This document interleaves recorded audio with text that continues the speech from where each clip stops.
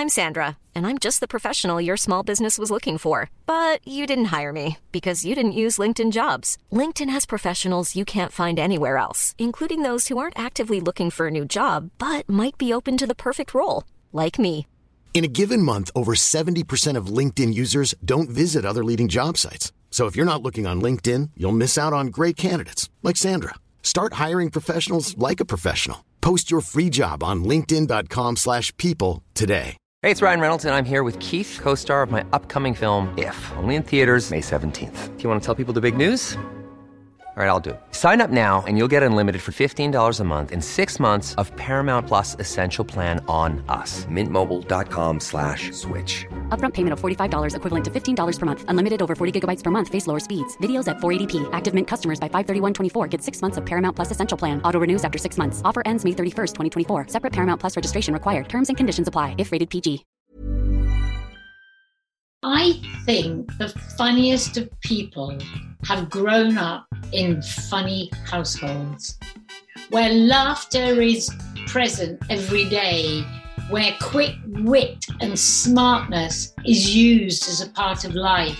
So they grow up with humour inside them that's ready to come out.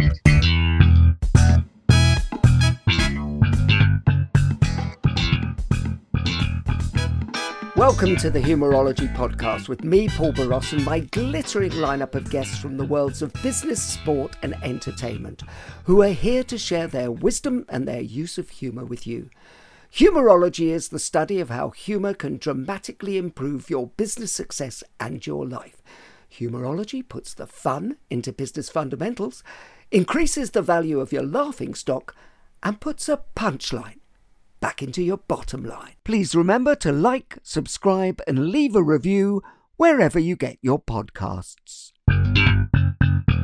My guest on this edition of the Humorology Podcast is a multi-award-winning icon in the world of dance and philanthropy. As the founder of the seminal dance group Hot Gossip, she has built a career as a high-quality choreographer, having done work in the West End, Broadway, and Hollywood. In addition to her creative career as a choreographer, she has also had a cracking career creating television magic as a judge and presenter on programmes like So You Think You Can Dance and, of course, Strictly Come Dancing. She was appointed an OBE in 2001, a CBE in 2013 and a DBE in 2021 for her work in the world of dance and charity. In addition to being a legend of choreography, she has created several charitable events to raise money for survivors of tragedy.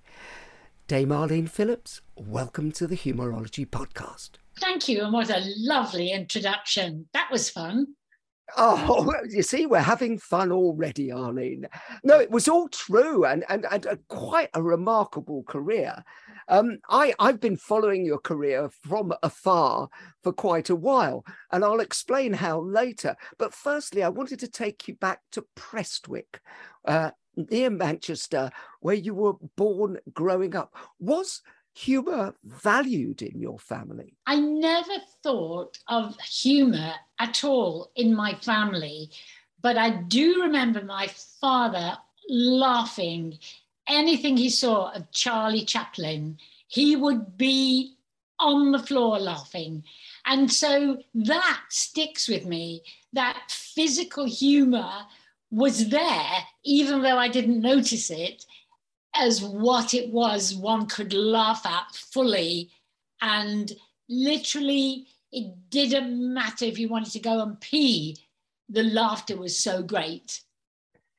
That's funny you mentioned physical humour, because so much of what you've done in the world has been about physicalising actually movement and enhancing things through physical humour. What your father was a barber, wasn't he? Yes. And so I'm always imagining that barbers have to have a bit of patter and have to have a little bit of humour. One would think, but my father was actually quite a serious man. You know, he'd had a tough life growing up. I mean, really tough, you know, thrown out of home at 12 years old by the archetypal, almost wicked stepmother, who had her own son. My father's mother died when he was very young, 2 years old. And the stepmother came in and eventually had her own child, and that was time for my father to go. So he carried the weight of the world. And so it was incredible, you know, that it took a Buster Keaton or Charlie Chaplin to make him laugh. There wasn't a lot of humor in the air or humor that was, which is what I love, what I call accidental humor. People are funny and they have no intention of actually being funny. So there wasn't a lot of that around. So to me, laughter was something you had to see to experience. Oh, isn't that interesting that you had to, the physical humor was the humor that actually resonated with you, which makes sense, doesn't it, in given what you've done all your life? Yes, it certainly does. And I wouldn't say that I was someone that was specifically brilliant at physical humor. Often, even when I'm creating humor, the comedy happens accidentally. But there are the most incredible directors whose work in actually timing a look is extraordinary. I'm working with Eric Idle a great deal, and the Pythons. Their humor would be not accidental, but it was about who looks at who when. What makes something funny? It's about timing, comedy timing. Ben Elton, comedy timing. The people I've worked with and experience and taken great knowledge of how to make something funny. When is a joke no longer funny? You know, it's what Eric calls never put a hat on a hat. Find that moment, get away from it. That's the moment. Don't try and build a comedy. It's all about timing. It's so interesting that you talk about timing, because you choreographed, I think, for me, one of the greatest moments of comedy on film ever with Monty Python. As you mentioned, the meaning of life. Every sperm is sacred is absolutely perfect in every way. From the physical comedy they get into it. Could you just talk a little bit about how you created something, well, that has lasted forever? Well, what is truly interesting is that working with Terry Jones, who is, and certainly, you know, was the most extraordinary comedian, but also an artist. So working with Terry, he would draw frame by frame what he wanted to see on the film. Underneath would be the bars of music and the lyrics. And I had to turn those little pictures into choreography. And that's the way we worked together. I would look at these drawings and I would connect them to the music, to the lyrics, and we would shoot it together.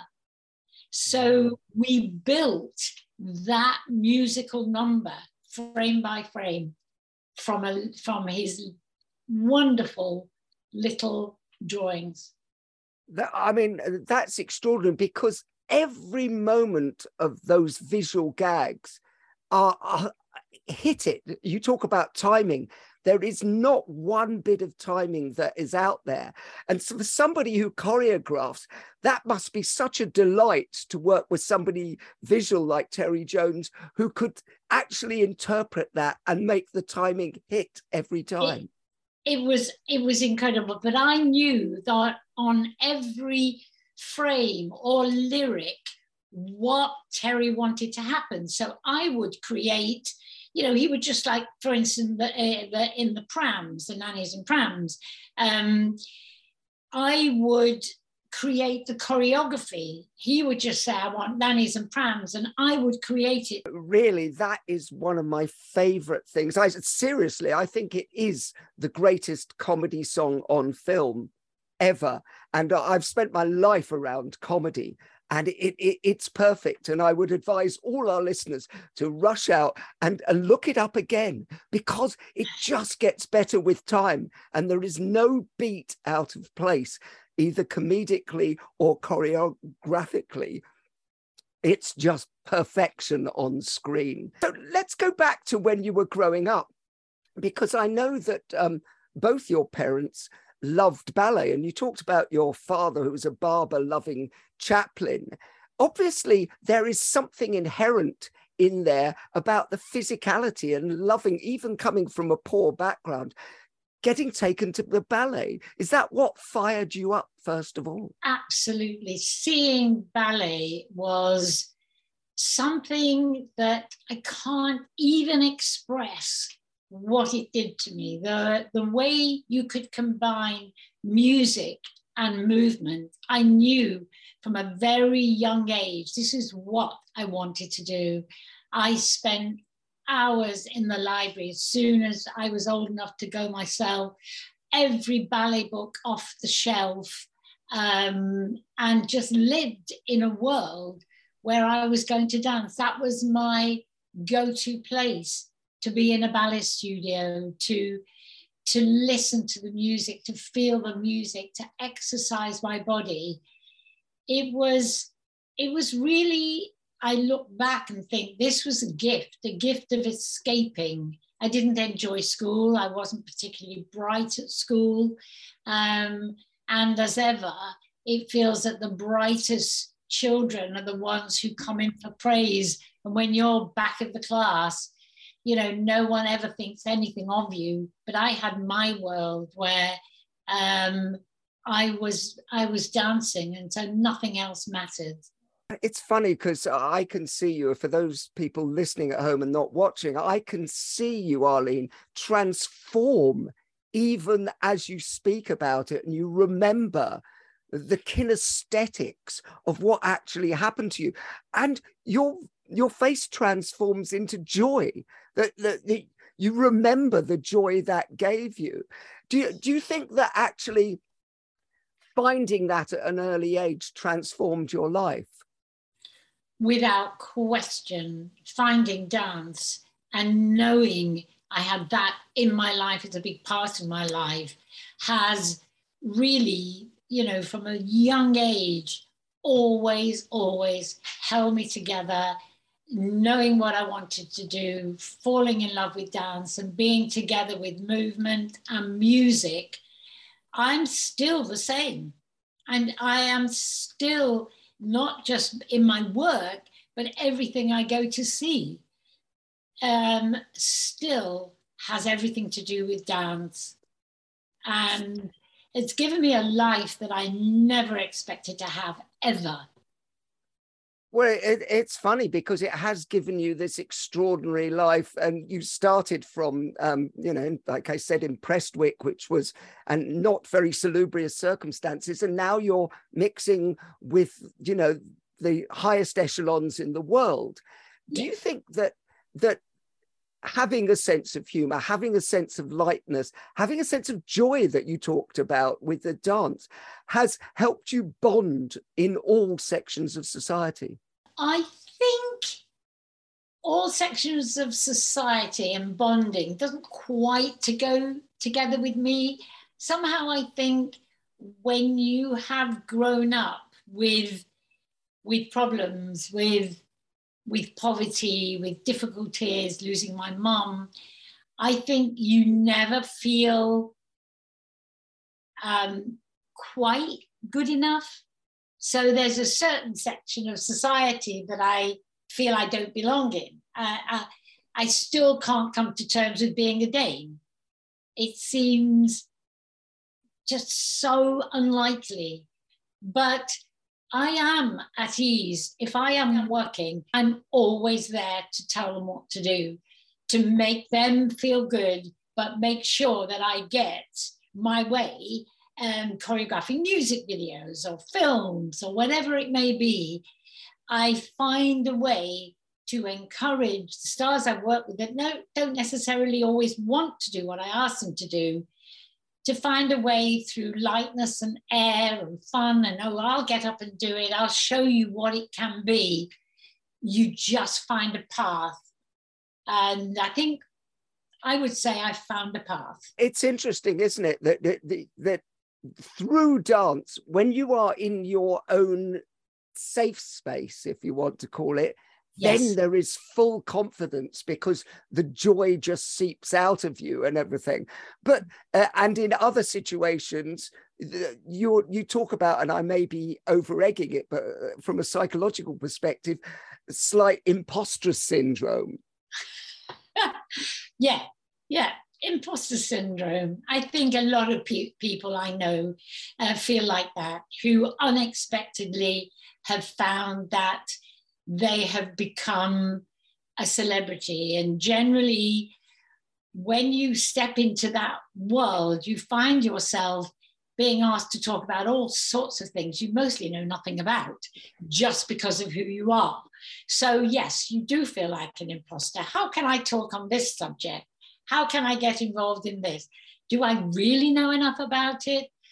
But because of who you are, you get asked to do a lot of things. And in a sense, the good side of it is charity, because you know, by just being who you have become, you can help, you can fundraise, you can support, you can give people hope. And that is really one of the blessings of becoming that so-called world a celebrity. I mean, celebrity dies just as quickly as it comes. You know, we all have to know that. We all grow out of it, or there's time when your importance is no longer relevant. But that's something you just accept, because people have to keep on having their chance to step in and then gracefully step out. I think the important word to use there is gracefully, because and there's a word that a choreographer and a dancer would use. I think you are incredibly graceful, not just in your movement and the way you teach, but in your attitude. And I think attitude is one of those things. I mean, everybody, when I said I'm going to interview Arlene Phillips, said, ask her how she stays so young. And I said, my guess is that she has a great attitude, and you've just shown this attitude. What are you doing internally to keep this attitude of joy and youngness? I think a little like Cher, my age is not the chronological numbers. My age is what's going on inside. And that's the only way I can describe it. If I feel energetically bright internally, it's just going to pop out, whether I like it or not. And yes, the aging process, without question, is happening. Am I as fast? Am I as quick? But inside, I'm still there. I'm still whatever age I wake up feeling. I love it, because actually your face lights up when you start talking about that. And the Americans have a saying, which I've always liked, which is your attitude is your altitude, i.e. that's how high you can go. Yeah. And with the right attitude. But I've talked to our producer today, David, who you know very well. And David said he was astonished that he was at a party with you a few months ago, and you were still dancing away at 2 o'clock in the morning with all the vim and vigor that is there, you know. But that's about attitude. And the Humourology Project is all about having fun, about having joy, and how that can impact on people's lives. And I think you're a great example. And that's why I want to hear more about your attitude, your joie de vivre, you know, that, and how that helps you. I think that movement and music, which is one of life's greatest forces, should be encouraged from nursery school age right through schools, right through, so people can use movement and music together, any music they love to listen to physically just dance. It may not be dance as we know it. It may not have the perfect steps. It doesn't matter. It's what it does for you inside. It's the most beautiful lesson anyone can learn. And I suppose what it does is it grounds you. It gets you in touch with your own body, doesn't it? Because so many people aren't. And that's where the joy comes from, isn't it? Yes, and it's not just about being in touch with your own body, but how quickly you access right and left, how quickly you understand rhythm and timing and counting and moving in all directions. It's really good for the brain. It really keeps your brain active, and being able to access instantly physical movement can teach you so much when you understand how to use different components of the body together, including the mind, because you're using instructions when you move. It's one of life force's greatest lessons. You put steps together, one after the other. What do we do when we read? We learn the alphabet, we learn words, we put them together, we learn to speak. It's that constant chain of movement that helps you move forward in life. Yeah, I think that's beautiful. And the mind and body are one thing, aren't they? Because one can't do anything without the other. Totally. You mentioned Cher when you talked about attitude and staying young. And you have recently directed the Cher story. Can you tell us a bit more about that and what you discovered about her attitude and a bit more about the show as well? The Cher show, which is on tour at the moment, there are 3 women playing the Chers, young Cher, middle Cher, Cher now. And her life is really interesting. She was dyslexic. She couldn't read, very, very, very difficult. But at the age of 6, she knew she wanted to be a star. That's what she wanted to be, a star like Dumbo. You know, Dumbo's a star, which is funny because Dumbo's an elephant, as her mother tells her. But she knew that she wanted to be a star, and she knew that she struggled. But through her life, she became very, very strong in empowering women to be as strong as men, which women never felt that. It wasn't really an experience. You know, men were the dominant ones, women followed. She changed all of that for women. The sense of also today, her being young inside, she treats every day as a day to enjoy, a day to love, a day to stay young. No matter as the days creep up, she's going to use them for her own self and how she wants to use them. The show is her life story. It's full of all of the hits she had. In every decade, she had a #1 hit. I mean, she's astonishing and also a real activist. So what more could you want, you know? And when her mother says to her famously, you know, why do you need to marry a rich man? She says, "Mom, I am a rich man." Oh, I think that says it all. Oh, I think so. And she is a force of nature.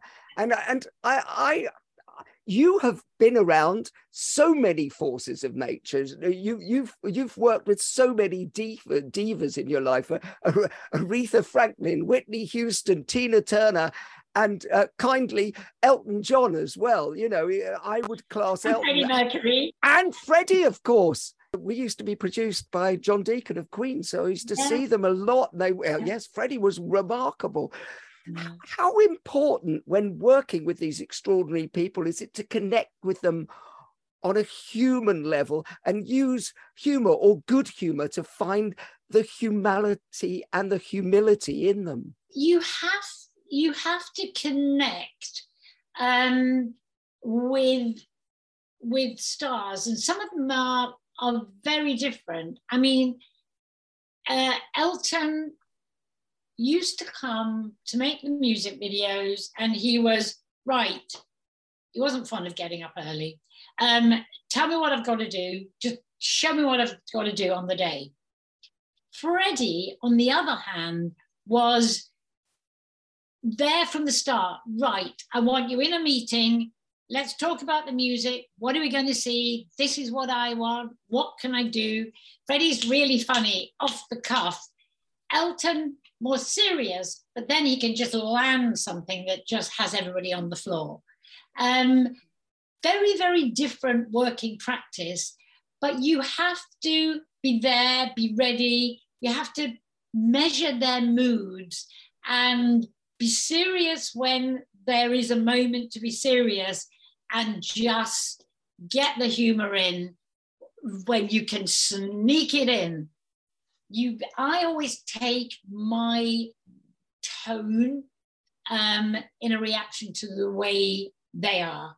I'm very, I think, sensitive and quite good at reading people. So I know when is the right time to laugh it off and when is the right time just to focus and keep somebody centered. That's really interesting, because you said measure the mood, which I thought was a beautiful phrase. And to me, as a psychologist, I think that's about listening. And I think all the people who connect best with everyone are the people who can listen to the other person. And I'm thinking, measure the mood. It's such a perfect phrase that I think I'm going to steal it. I'm going to put it in a book one day, Arlene. And you'll get a credit, don't worry. Yeah, I always think of my work as measuring the mood.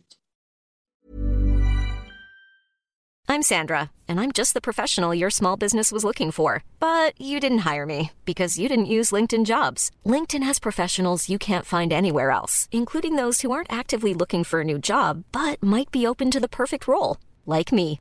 In a given month, over 70% of LinkedIn users don't visit other leading job sites. So if you're not looking on LinkedIn, you'll miss out on great candidates like Sandra. Start hiring professionals like a professional. Post your free job on linkedin.com/people today.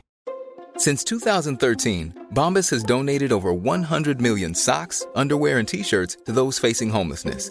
If we counted those on air, this ad would last over 1,157 days. But if we counted the time it takes to make a donation possible, it would take just a few clicks. Because every time you make a purchase, Bombas donates an item to someone who needs it. Go to bombas.com/ACAST and use code ACAST for 20% off your first purchase. That's bombas.com/ACAST, code ACAST. Many of us have those stubborn pounds that seem impossible to lose, no matter how good we eat or how hard we work out. My solution is PlushCare. PlushCare is a leading telehealth provider with doctors who are there for you day and night to partner with you in your weight loss journey. They can prescribe FDA-approved weight loss medications like Wegovy and Zepbound for those who qualify. Plus, they accept most insurance plans. To get started, visit plushcare.com/weightloss. That's plushcare.com/weightloss. Hey, it's Ryan Reynolds, and I'm here with Keith, co-star of my upcoming film, If, only in theaters May 17th. Do you want to tell people the big news? All right, I'll do it. Sign up now and you'll get unlimited for $15 a month and 6 months of Paramount Plus Essential Plan on us. MintMobile.com/switch. Upfront payment of $45 equivalent to $15 per month. Unlimited over 40 gigabytes per month. Face lower speeds. Videos at 480p. Active Mint customers by 531.24 get 6 months of Paramount Plus Essential Plan. Auto renews after 6 months. Offer ends May 31st, 2024. Separate Paramount Plus registration required. Terms and conditions apply if rated PG.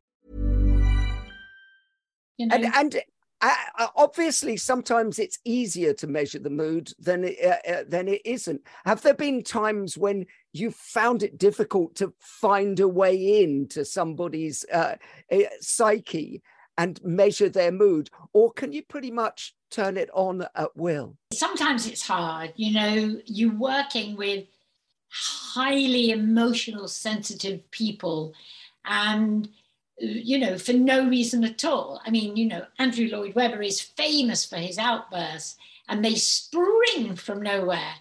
I think I was pretty good at getting through all of that with Andrew, because I think within me is a great mothering instinct, which I can pull out when needed. That's really interesting. You called it a mothering instinct, and I just call that caring, and that they can tell that you actually care and you want to take them with you on this journey. Because, I mean, obviously, you've been around incredibly creative people all your life. And actually, one of the things I was going to ask you is creativity enhanced by humor? I think creativity and humor go side by side. Absolutely bring humor into your creativity. Everybody loves to laugh and smile. For me, it's the unexpected humor I like, the unlikely humor. I love, there was a series on TV called Flowers with a very creative director, actor called Will Sharp, who plays a character in Flowers called Shun, that had me on the floor. Schitt's Creek and Sacha Baron Cohen is another one. That completely bonkers, over the top humor can have me on the floor laughing. Whereas sometimes I can watch a comedian do a whole show and the set jokes just don't make me laugh.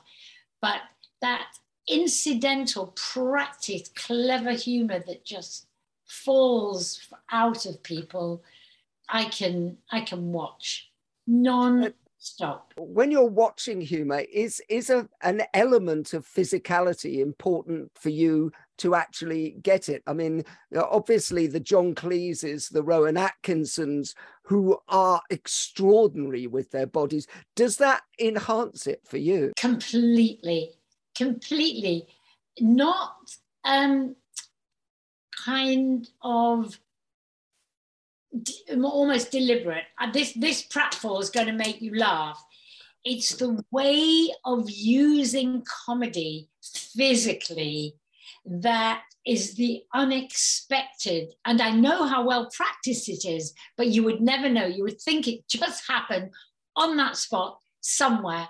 That's my passion. That's what I love. And that's what I always try and learn from. Are you one of those people who, when you're surrounded by brilliant people, are going, I can learn something here? Completely. All my life, I think, I've always searched for people that I can learn from. And watching the Pythons, also very, very different. Each one with their own way of expressing humor. Of course you can learn from that. And as I say, watching television, watching, looks passing between people, or the way humor is set up. Well, no, but you see, I think that's fascinating. And for our listeners to get a sense of the smartest people, I think, are always listening and learning to what they do. And I spent a lot of my life training business leaders to be better at pitching and presenting. But one of the things that I say, and you're a great example of this, is look at people who do something really well. If I wanted to learn how to choreograph or get on with megastars, I would look at you and unpack everything you're saying. You've had an extraordinary life where you've mixed with the great and the good, but you've used every bit of that life by going, here's a question as a psychologist, I would go, what are they doing that's different and better? And what can I learn from this? And I think that's all the smartest people in the world are doing that. Don't you agree? I think so. Everybody I know listens and learns. Everybody takes something from somewhere. and stores it. You know, we all have these little boxes in the back of our head where you can open the cupboard and bring something out. Yeah, I just think it's really useful to know that you are still looking and learning at that level. All these big characters that you've worked with, what do you think that they are doing that's different and better? What is that special sauce that makes somebody brilliant at humor? I mean, you talked about the Pythons. You've worked with, you know, Elton and Freddie and all those people. What's that special sauce that makes somebody charismatic? I think the funniest of people have grown up in funny households where laughter is present every day, where quick wit and smartness is used as a part of life. So they grow up with humor inside them that's ready to come out. I don't think anyone that maybe has grown up in a very, very serious household will think about humor. I think there's always that energy within people that have grown up with humor. So do you think it's sort of by osmosis in a sense that you catch it? I think it's by osmosis, but I'm also surprised how so many doctors, and some I know who are, you know, have been practicing doctors, are now comedians. Where does doctor and comedian come together? One of the funniest people I know is a man called Harry Brunges, who is the chairman of the English National Opera. And he also has this huge, huge practice as a doctor. He's one of the funniest people I know. And in his life, training as a doctor, his sideline was End of the Pier, doing comedy at the End of the Pier. But when you think there are many doctors who have become comedians, what is it? Is it a certain brain? Is it a certain comedy brain? Because a lot of academics are comedians. Is there a connection between academia and comedy? Well, it's very interesting because we've had Dr. Phil Hammonds. Do you know Dr. Phil? On the show, and I advise anyone to listen back to that episode, because he's not only very erudite and smart and gives great advice, he's also hilarious. But he does essentially stand up and being a doctor at the same time. That leads me on to my question. Is everyone funny? No. Or no, there you go. Very quick answer to. I'm not funny. I do find people laughing at me. Never know why. I always think something I've said is funny, but I'm not funny. I'm not someone who is stored with great humor. If I say something funny, it's totally by accident. It's not planned. So I don't think everyone's funny. I think it's actually rarer than we think. I have a couple of friends who are hilarious. One of them is one of my associates, Richard Rowe, who can make me laugh. I am crumpling up. You know, he loves Christmas. He starts Christmas in October. And he's just funny. But I can't count on two hands the people I know that are really funny.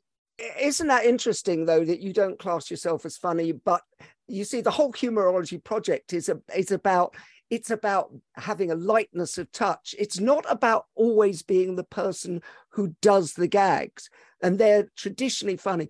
To be part of the ecosystem, or in your world, the troupe, you need people who will laugh easily as well to be the audience. Are you a good audience? Are you a good laugher? Are you a good... Do you bring out the best in these people? I think I'm a pretty good audience, because often I'm on my WhatsApp to various people that I WhatsApp, and the amount of times they come back with the laughing, crying emoji symbol emoji is frequent. So obviously I make people laugh, and I'm there to laugh at them. And I love humor. I will search for people that make me laugh, which, as I say, Will Sharp, I have to say that I first fell in love, and I can use that word, when he was in a series called Giri Haji, which was very serious, but incredible. And then I discovered this series, Flowers, where he plays his character Shan. And I watch and rewatch and rewatch. He's so funny. He's a brilliant human being. I don't know him. I've never met him. But if I ever do, my gosh, he's genius. The Humorology the podcast will try and facilitate that meeting as soon as possible. No, it's you talked about not being outwardly funny, but I actually think you have funny bones. You understand funny, if that makes sense, and you appreciate it. And you've been able to actually enhance funny through the choreography. So when you talked about working with Terry Jones and Monty Python, that's enhancing it. And a lot of the amazing videos you've done over the years have included things that are fun and funny. You know, I'm Still Standing is absolutely hilarious. It certainly is. And when you think about the lyrics, it's even more hilarious. But, you know, that was an accident. We had not planned to make actually that video. But when we arrived in Nice, we weren't allowed to make the video we had planned because it was too dangerous. So all of that was literally on the spot. My friend in the south of France had this huge dance school. I said, send me your dancers. We got face paint. I choreographed each a little bit, piece by piece, and then say, right, remember that, do this, do that. Elton, I love that moment of his joy walking down with his cane as he's walking down the promenade. It's so full of light and joy. And it was a lot of fun to make. We laughed and smiled all day long. And that's what comes out, isn't it? If people are having joy in the workplace, that actually comes out. Do you actually deliberately set up an atmosphere whereby people can be more creative because they are in a joyous mood? I am totally keen on trying to give everyone the opportunity to express themselves, everyone to have an opportunity to feel that they can get involved. And yes, lightness and humor in a workplace is definitely beneficial. You know, humor and laughter is good for the endorphins. Without question, you're releasing so much by just allowing yourself to laugh and everybody else to laugh. I couldn't agree more, and it's a perfect reason to be talking to you, because I can feel the energy and the laughter and the joy seeping out of every bone in your body, and all I can think of is who else could have got Elton to John to do that silly little dance when feeling like a little kid in I'm Still Standing. That's, yes, it's an iconic image. And I don't think somebody else could have got that out of him. It was a power of persuasion. And eventually, you know, surrounded by our wonderful dancers, Elton just got with the groove and just went with it. And it was such a delight and such a wonderful moment. Well, I think it's an iconic moment. And by the way, when you bring that out in people, I think that humanizes them, doesn't it? And it makes them more loved than, the words national treasure, than both of you and Elton are national treasures, often overused. But that's because people can actually feel the humanity and that humanity through those kind of movements. I think is so powerful. I would agree. I loved seeing and watching Elton in that moment. Oh, it's wonderful. Well, Arlene, we've reached a time in the show which we like to call quick fire questions. Okay. Quick fire questions. Arlene, who is the funniest business person that you've met? I think I briefly mentioned him before, but it's Harry Brunges. Dr. Harry Brunges, a doctor and a chairman of the E&O, is one of the funniest men on the planet. And what makes him so funny? Is he physical with that funny, or is it just verbal? He's not very tall, so he is quite sort of physical and animated, but it's the way it just comes out so fast. He's a quick talker, and he has a quick comedic answer for anything and everything. What book makes you laugh, Arlene? I cannot even think of a book that has made me laugh. Maybe reading A Cat in the Hat to my daughter is about the closest I've got to actually laughing in a book. Well, that's a lovely answer. Dr. Seuss and all those books are magnificent. And isn't there something about laughing because your child laughs and you get that sort of feeling, that bonding feeling as well? It's completely about the response your child has, totally and utterly. Hearing them laugh, best thing in the world. It's like medicine. Absolutely. So what film makes you laugh? I think I have to do a recent film, which is the Borat film, Subsequent. I was crying. I was crying in the cinema when I watched that. Yeah. Is it, do you think, because of what you do, that physicality which Sacha Baron Cohen really is probably the best of his era at doing? I think it's not just physical, it's the way he makes everything feel so fresh and of the moment, and the fact he's so damn fearless. Who else would go that far? Who else but Sacha Baron Cohen? I think he's a genius, and it's an overused word, but I genuinely do think he's a genius. We're going to take a shift to the other side before we go back. It's what's not funny? Me. You see, I disagree. I think you're great fun and therefore funny. I would like to think I was funny, but overall, I'm not. I'm not somebody that people would come to have a laugh. I really am not, and I don't see myself as funny. Do you have any red lines of things that you think aren't funny or aren't jokeable about, or do you think everything can, if done in the right spirit? I'm all for humor. I think there are red lines you can draw, because I am very keen not to be offensive. And I know people say you can get away with it within comedy, and you should, but I think that I'm pretty, hold on a minute, that isn't funny.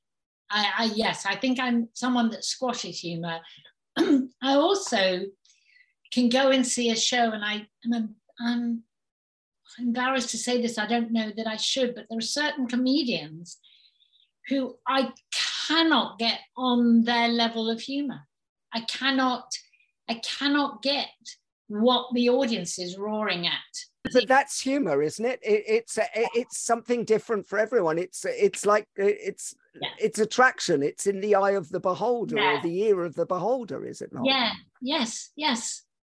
Well, we won't ask you for which comedians, because they might have been on the show. I don't want to say which. A couple of really famous ones, but no. But Billy Connolly can always make me laugh. It's funny, Billy's name comes up again and again and again. Really? He's just, well, because, I mean, he's just naturally funny. Yeah. And I'm always, my mother was from the East End of Glasgow. And so I think there was something about that working class thing, which is so real, so earthy. But actually, from your standpoint, is it not also, he's incredibly, I mean, bless him at the moment, he's obviously got Parkinson's, so he's losing some of his physical attributes. But as his peak, he was so physically powerful as well, wasn't he? He is brilliant in every way. You know, he's a musician, he is a comedian, he's physical, he's an artist, he's a storyteller. There's so much about him, but he is funny. And it's always with that kind of quite serious face on, and then he'll burst out laughing. You know, he's very much almost connected to the animal world in his physicality and his big roar of laughter that will come out from nowhere.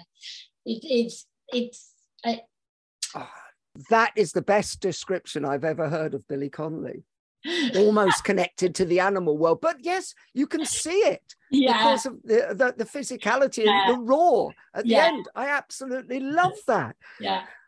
What word makes you laugh? I'm going to go back to Schitt's Creek because it's the sister, Alexis, the way she said, after, I can't even do it, my daughters do it brilliantly. It's the way she used the word, I suppose it's EUGH.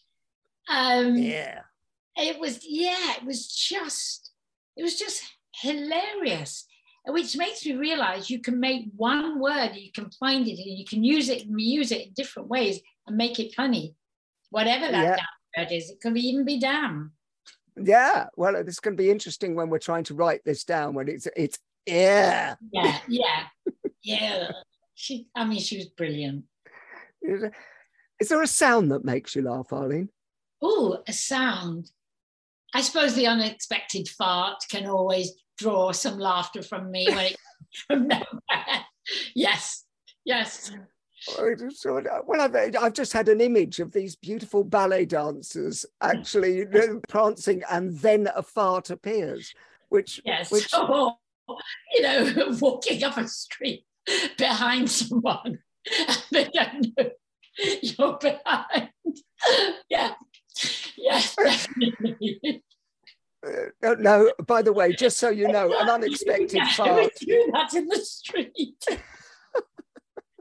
That can make me laugh. No, I think that's wonderful. I think would you rather be considered clever or funny, Arlene? I'd love to be really funny. I think if you're really funny, you're clever too. You're going to have the best of both worlds. Well, no, you can have the best of both worlds. And actually, I would agree with you. I've never met somebody who's really funny who isn't really intelligent as well. Because in order to actually make those neural connections, you have to do that.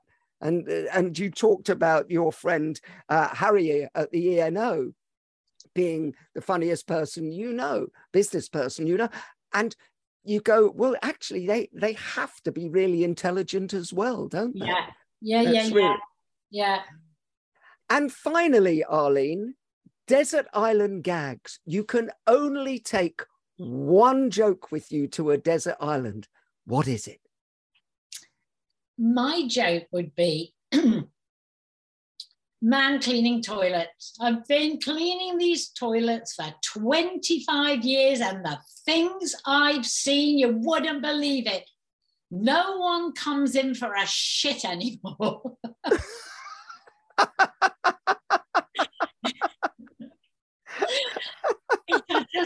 It always makes me laugh. I don't know, and I can see why. It's brilliant. It's absolute, and what a lovely way to end. Dame Arlene Phillips, thank you so much for bringing so much physicality and joy into our lives, and actually bringing so much laughter into our lives. You've actually really changed a lot of lives to the better. And I thank you very much for being a guest on the Humourology Project. It's been a real pleasure, Paul. It really has. And I've actually laughed. I think my eye makeup's probably running. Oh, well, there's the greatest thing ever. We've laughed together. Thank you so much. Thank you. The Humourology Podcast was hosted by Paul Barros. Produced by David Rose. Music by Steve Hayworth. Creative direction by Les Hughes. And additional research by Helen Sykes. Please remember to subscribe, like, and leave a review wherever you get your podcasts.